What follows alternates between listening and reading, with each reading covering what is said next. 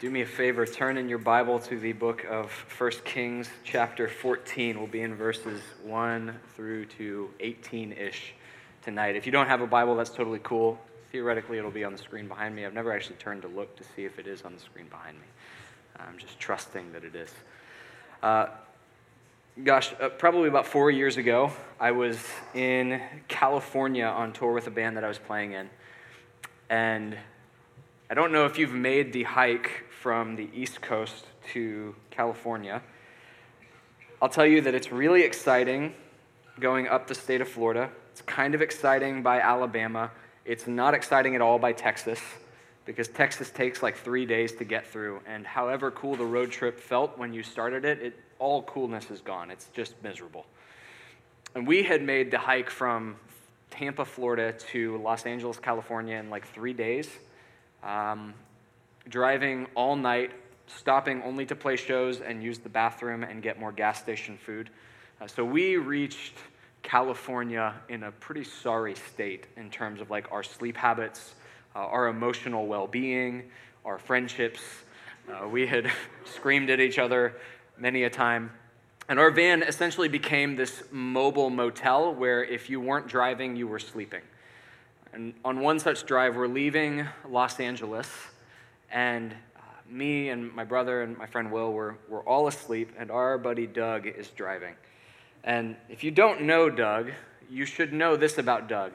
Doug is the fittest human being I've ever met in my whole life. He is obsessed with working out, and so in going to California, he had a couple goals. One of them was to just see the places that Arnold Schwarzenegger had once walked, which in his mind was everywhere in California. 2 was to go to Muscle Beach, which is sort of this thing in LA where I guess people go work out. 3 was to go to every other beach that he could find in California to show off his incredible physique. And so we're sleeping in the van, and Doug, unbeknownst to any of us, sees a sign that just says beach with an arrow on it. And he just goes. Doesn't ask us, doesn't consult us, just goes. And this sign takes him to another sign, to another sign. All of these at this point are dirt roads, by the way, in California. We have no phone signal, no GPS. Again, we're all asleep. We don't know this. Until Doug finally gets to the beach that he's followed the signs to. And we wake up to the van stopping. And I kind of open my eyes. Where are we, Doug? We're at the beach. I followed the signs. Great. Cool. What beach is it? I don't know. I just followed the signs. So he rolls the windows down, and at this point, I'm still laying on the floor of the van, so I can't see anything. And we're immediately swarmed by flies. And then the smell of dead fish. And at this point, I sit up, because I'm like, what sort of beach has Doug taken us to? And it's a wasteland. I mean, I for a moment thought that we'd actually been in a car accident and we'd all died and gone to hell, because this is the most frightening place I've ever been in my entire life. It is flat. There's some sort of body of water, but it's definitely not a beach. We kind of get out and we walk up to the shoreline, and there's thousands of dead fish. We look kind of to our left and our right, and there's motels and there's trailers, but they've all been burnt, like they're on fire. They're all abandoned. There's children's toys just strewn across the beach. So our first thought is Doug's brought us out here to kill us. Like, this is an elaborate way to kill us and hide the bodies. Our second question is, what on earth happened here? And why are there still signs telling people that there's a beach this way? So what we found out is that Doug had inadvertently stumbled upon a place called Salton Sea, which you may or may not have ever heard of. It didn't used to go by that name. And in the 50s and 60s, Salton Sea was a ski resort. It was this man-made lake that people would take their boats out on, and people would go skiing, and there was this thriving tourist industry, but it was also downstream from farmland. And so year in and year out, it rained around Salton Sea, and all of the pesticides washed into the sea, and they increased the salination of the water to the point that it killed everything in this lake. It's not really a sea. It's a poorly chosen name. So it killed everything, hence the thousands of dead fish. And then it killed the tourist industry, because nobody wants to go to the place with thousands of dead fish. And now it's this burnt-out ghost town we stumbled upon by accident. We're in the book of 1 Kings, and we're walking essentially through the decline of Israel, the implosion of this nation that God chose to be a blessing to the nations around it. And it's interesting that we're getting to this point where Kings gets its name from, because it's just king after king after king after king. And we're not going to walk through all of them because they basically all do the same terrible things over and over and over again. But at the end of each section, the author of Kings, who doesn't give his or her name, he or she says, if you want to know more about this king, you can read about it in the court records of the nation of Israel, the court records of Judah. You can read about it over here, which should sort of cause us to realize, or at least consider the fact that the author of Kings is documenting and writing about something not as it happens, but many years after it's happened.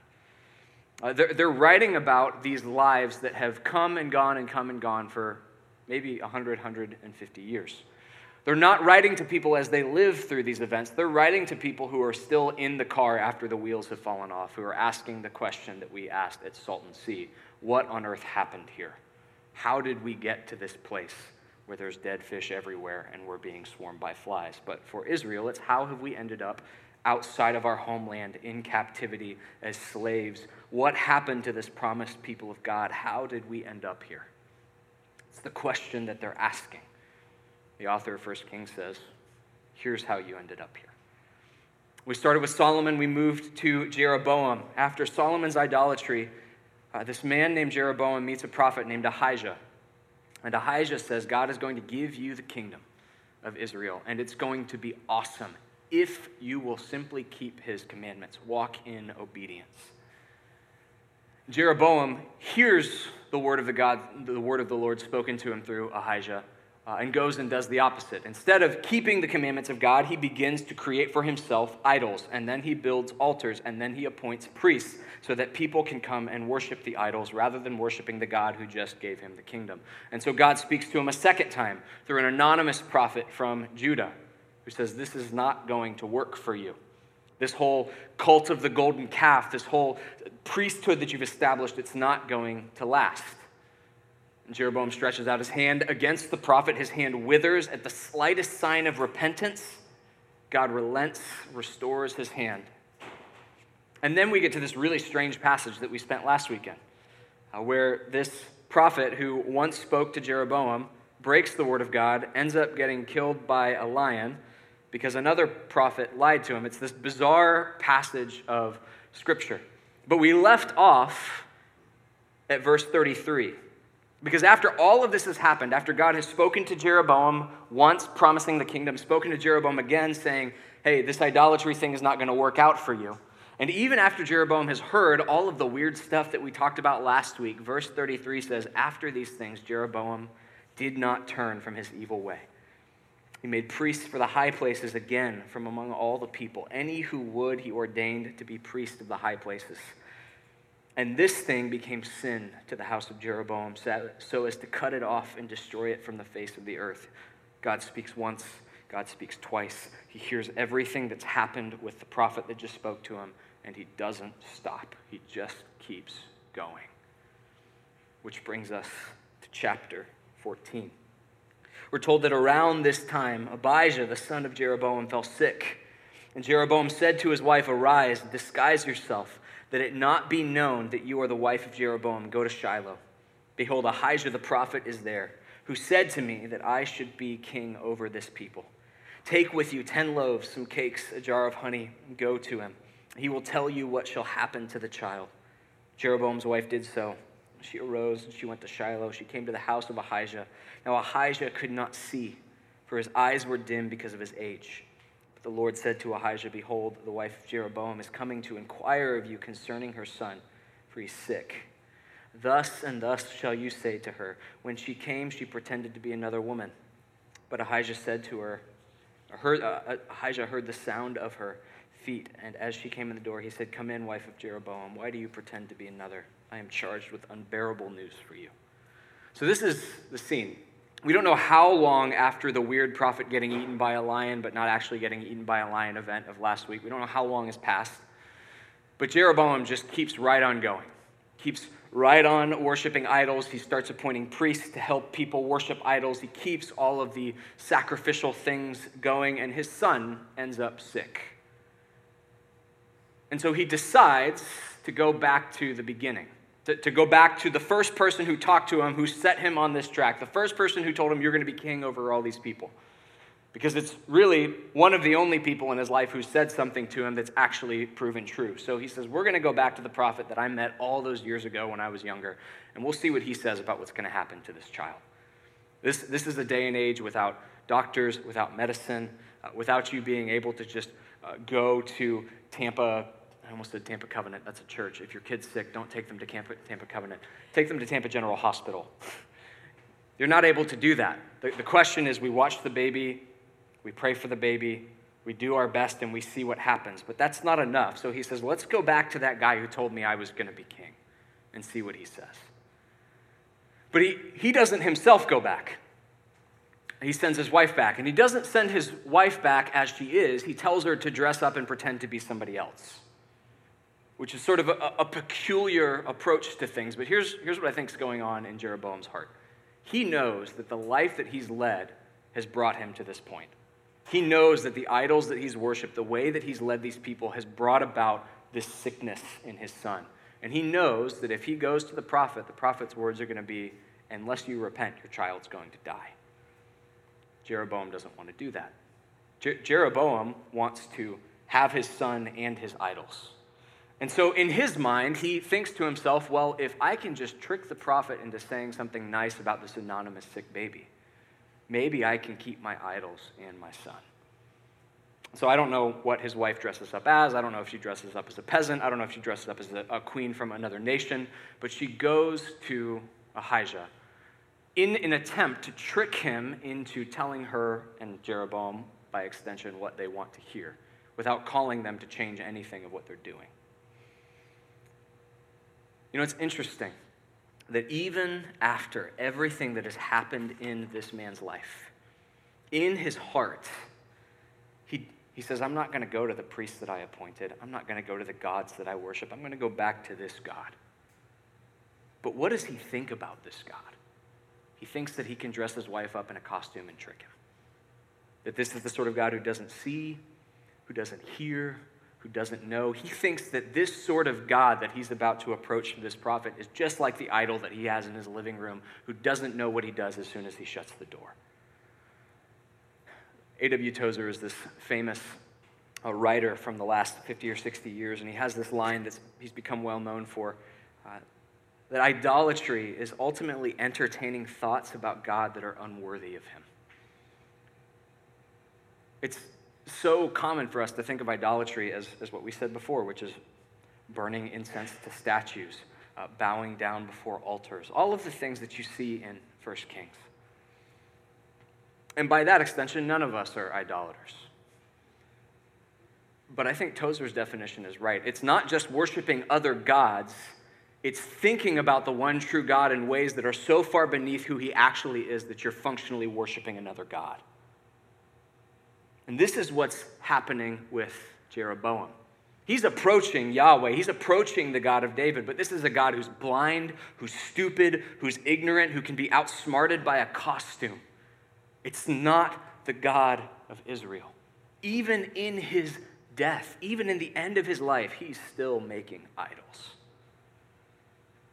By Tozer's definition, we're all idolaters. Because we all in our minds, in one way or another, we have ideas about God, even as Christians, that are unworthy of him. We think things about God that are so far beneath what he said about himself that we are functionally dishonoring him with our imagined picture of who he is. So for some of us, we've thought about God and taken very seriously, and rightly so, what the scriptures say about the love of God. And he is so loving and so kind that he's functionally this sky grandpa that would never say anything mean to us or make us cry or tell us we did something bad. And I don't want to detract from the love of God, because we're told that God is love in the scriptures. That's entirely true. But this God who is love will also judge the world. And so if the God that you have in your mind is one who will never actually pass judgment against sin, I would argue that he's not actually a loving God either, because he doesn't care about what's going on in our world other than to affirm it. But you also have in your mind an idol. You do not have the true God in your mind if the God that you conceive of when you say Father, Son, and Holy Spirit would never actually pass judgment. You are just like Jeroboam. But we can err on the opposite side of this because I wouldn't be surprised if there aren't some of us in this room who have so taken in the harsh passages of Scripture about the judgment of God. Maybe you were one of those people who was horrified by the Left Behind books in your youth, like me, sat up having nightmares about the rapture. You're terrified of the judgment of God, and God in your mind has become such a tyrant to be feared that he could never be a father to be loved and loved by. And no matter how spiritual you might feel by thinking of God as being wrathful and that causing you to walk in this terrified sense of holiness, you have in your mind an idol. It's just as dishonoring to God as the person who thinks that God would never pass judgment if you live in constant fear of God's judgment without seeing him as a father who loves you. Jeroboam has in his mind an idol, a God who can be deceived by dressing his wife up in a costume. But it doesn't work. She walks into the room, and Ahijah heard the sound of her feet. As she came into the door, he says, "Come in, wife of Jeroboam. Why do you pretend to be another? For I am charged with unbearable news for you. Go, tell Jeroboam. Thus says the Lord, the God of Israel, because I exalted you from among the people and made you leader over my people Israel and tore the kingdom away from the house of David and gave it to you. Yet you have not been like my servant David, who kept my commandments, who followed me with all his heart, doing all that which was right in my eyes. But you have done evil above all who were before you. You've gone and made for yourself other gods and metal images, provoking me to anger, and have cast me behind your back. Therefore, behold, I will bring harm upon the house of Jeroboam. I will cut off from Jeroboam every male, both bond and free in Israel. I will burn up the house of Jeroboam as a man burns up dung until it is all gone. Anyone belonging to Jeroboam who dies in the city, the dogs will eat. Anyone who dies in the open country, the birds of the heavens will eat. The Lord has spoken it. Arise, go to your house. When your feet enter the city, your child will die. All of Israel will mourn for him and bury him. For he only of Jeroboam shall come to the grave, because in him there is found something pleasing to the Lord. Moreover, the Lord will raise up for himself a king over Israel who will cut off the house of Jeroboam. The Lord will strike Israel as a reed is shaken by the wind in water.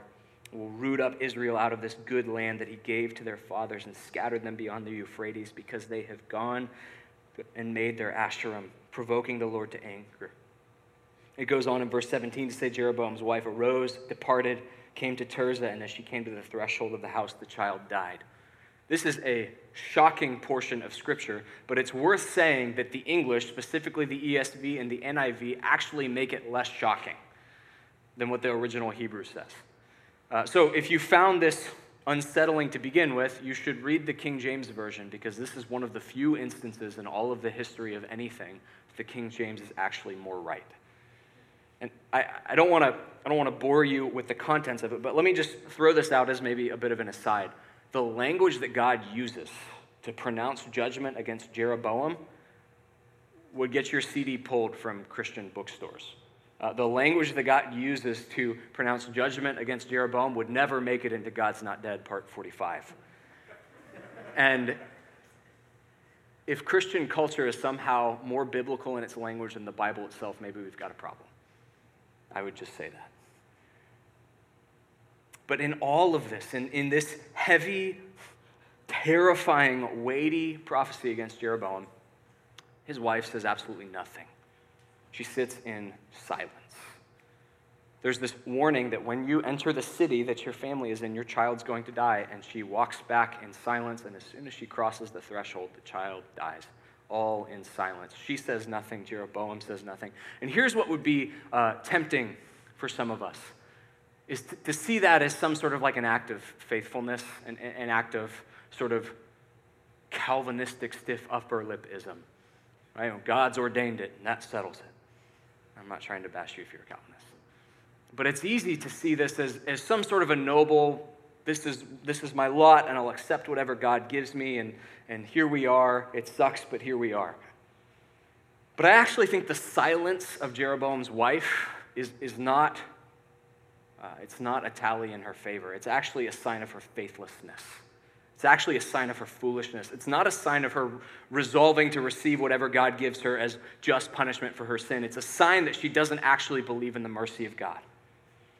Because right around this time, from Jeroboam's kingdom, there's a man who's also heard something from God. He says, I want you to go to Nineveh, and I want you to tell the people in Nineveh that in 3 days their city is going to be destroyed. If you grew up in Sunday school, you've heard of him. His name's Jonah. He goes in the opposite direction, and he gets swallowed by a big fish, and there's a VeggieTales movie about it. But eventually, Jonah gets to Nineveh. And he says to Nineveh, you have 3 days, and your city will be destroyed. There's no escape clause. There's no, if you do this, things will get better. It's just 3 days, and your city's done. Kind of like this warning that's spoken against Jeroboam's wife. When you get home, your child's going to die. Nineveh's response is the exact opposite. Nineveh's response is, we're still going to repent. We're still going to turn. We're still going to plead with God. The king of Nineveh says, who knows? Maybe God will actually stay his hand. Maybe this won't happen. It might not. He might still kill us all. But let's try. Let's try. Let's at least repent. Let's at least go before God. There's this crazy text in Nineveh where it says that the people of Nineveh all fasted and the animals. Like, can you imagine telling your dog you're not eating today because you're sinful and you need to repent or we're all going to die? Both faced with this terrifying word from God, promising destruction. The king of Israel does nothing. In silence. The wicked people of Nineveh, who are awful, go look up Nineveh history. They say, well, let's at least try. The silence of Jeroboam's wife is not some sign that she trusts the sovereignty of God. It's a sign that she's utterly faithless in the mercy of God.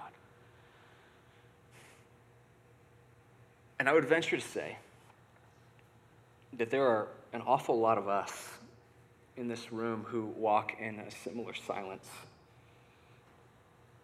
Week in, week out, there's sin that we are entrenched in.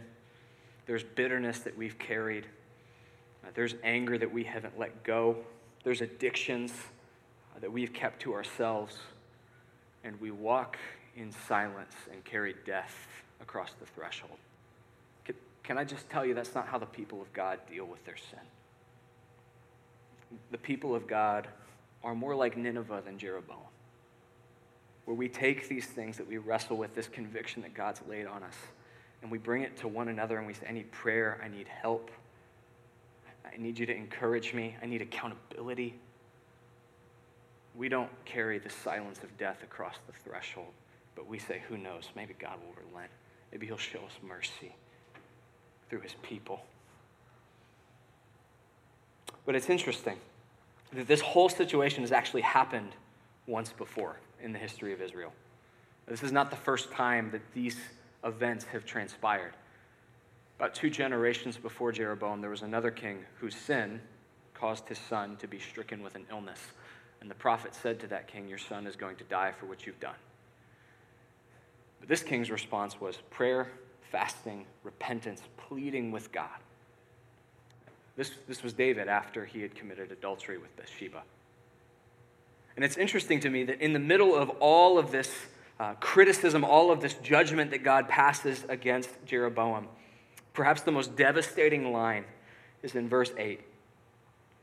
He says, you have not been like my servant David, who kept my commandments, followed me with his heart, doing only that which was right in my eyes.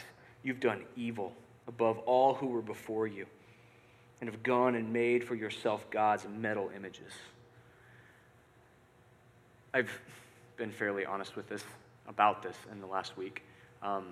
I've become like only slightly obsessed with this NBC show, This Is Us. By slightly obsessed, I mean I've watched 25 episodes since last Friday and have cried myself dehydrated. And without ruining anything, I'll say that there's a father figure in this show that sort of casts his shadow over the whole of the rest of the show. His children are always comparing themselves to their father or their spouses or their significant others to the father. He's kind of like the Dumbledore of NBC family rom-coms. He's this figure that's larger than life that always elicits comparison. Why aren't you more like such and such? And David functions in that role throughout the Old Testament. Once David appears, the question is, who's going to be like David? When will there be another king like David? Why aren't you more like David? David was the greatest king. I hope we have another one like David. And I'll just tell you that if the Old Testament ends and terminates on itself, it's a tragedy. There's nothing terribly optimistic because the question keeps arising, when will there be another king like David? And the answer is, hopefully in the future. Maybe it's this guy, maybe it's this guy, maybe it's this guy. Oh, maybe not. But the Old Testament doesn't end in Malachi. The Old Testament ends in the Gospel of Matthew, or rather turns over into the Gospel of Matthew. Matthew begins his gospel in this way, the book of the genealogy of Jesus Christ, the son of David, the son of Abraham. This question resounding throughout the pages of the Old Testament, when will there be someone like David? Jeroboam was not it. Rehoboam was not it. The kings after it were not it. When will there be another person like David? And Matthew answers that. Here's the genealogy of Jesus Christ, the son of David. And then he launches into the parts of the Bible that we skip. If you've ever tried to do the Bible in a year plan, normally it's either in the Levitical laws about what to do with like the inner parts of a sacrifice, or the genealogies. It's where you give up on reading through the Bible. And Matthew has this really lengthy opening genealogy where he just lists person after person after person that's in Jesus' lineage. And I get it if you want to skip over it, but Matthew's actually screaming something there that would have been obvious to his initial readers that's not so obvious to us. You see it throughout the Bible. There's this deep sense that numbers mean something, that they have significance, that patterns mean something. So God creates the world in 7 days, that Israel wanders through the wilderness for 40 years. Jesus is in the wilderness being tempted by Satan for 40 days. Jonah is in the belly of the whale for 3 days. Jesus is in the heart of the earth for 3 days. All these numbers have significance. And one of the things that Jewish people would do in Matthew's day is that they would assign numbers to letters, and then the numbers would be added up and sometimes used in the place of names. So there's actually this graffiti that we found in sort of Israel, and it says, I am in love with 616 or 656 or something like that. Okay, that's not like a prison cell number, right? That's somebody whose name has been converted to numbers. It's called gematria. This was a common thing. Well, so David's name in Hebrew is 3 letters. The numbers associated with David's name are 644. Rather, it's 464, which adds up to 14. So 14 was sometimes seen as a synonym for David. Now, look at what Matthew does in his gospel. He begins by saying, this is the genealogy of Christ Jesus, the son of David, the son of Abraham. And then he wraps up his lengthy genealogy that you would skip during your Bible in a Year project and says, all the generations from Abraham to David were 14. From David to the deportation to Babylon, 14. From the deportation of Babylon to Christ, 14 generations, 14, 14, 14. This is the genealogy of Jesus Christ, the son of David. And then he says over and over and over again, David, David, David, the person you've been waiting for, the question that the Old Testament asks, when will there be another king like David? This is the answer. This is it. What Jeroboam was not, Christ Jesus is. God's criticism is you were not like David, and I will cut off your kingdom because of it. Matthew begins his gospel by saying, this is the true son of David, and his kingdom will have no end. It's not so much that David is the one who casts the shadow over the Old Testament, as David is the shadow cast by the person of Christ, the true king. So God comes in judgment against Jeroboam. He cuts him off. You're not like David. Thank God that our Bibles don't end in the Old Testament, but they begin with Matthew saying, here's somebody who not only is like David, but David calls him Lord. He is the true king.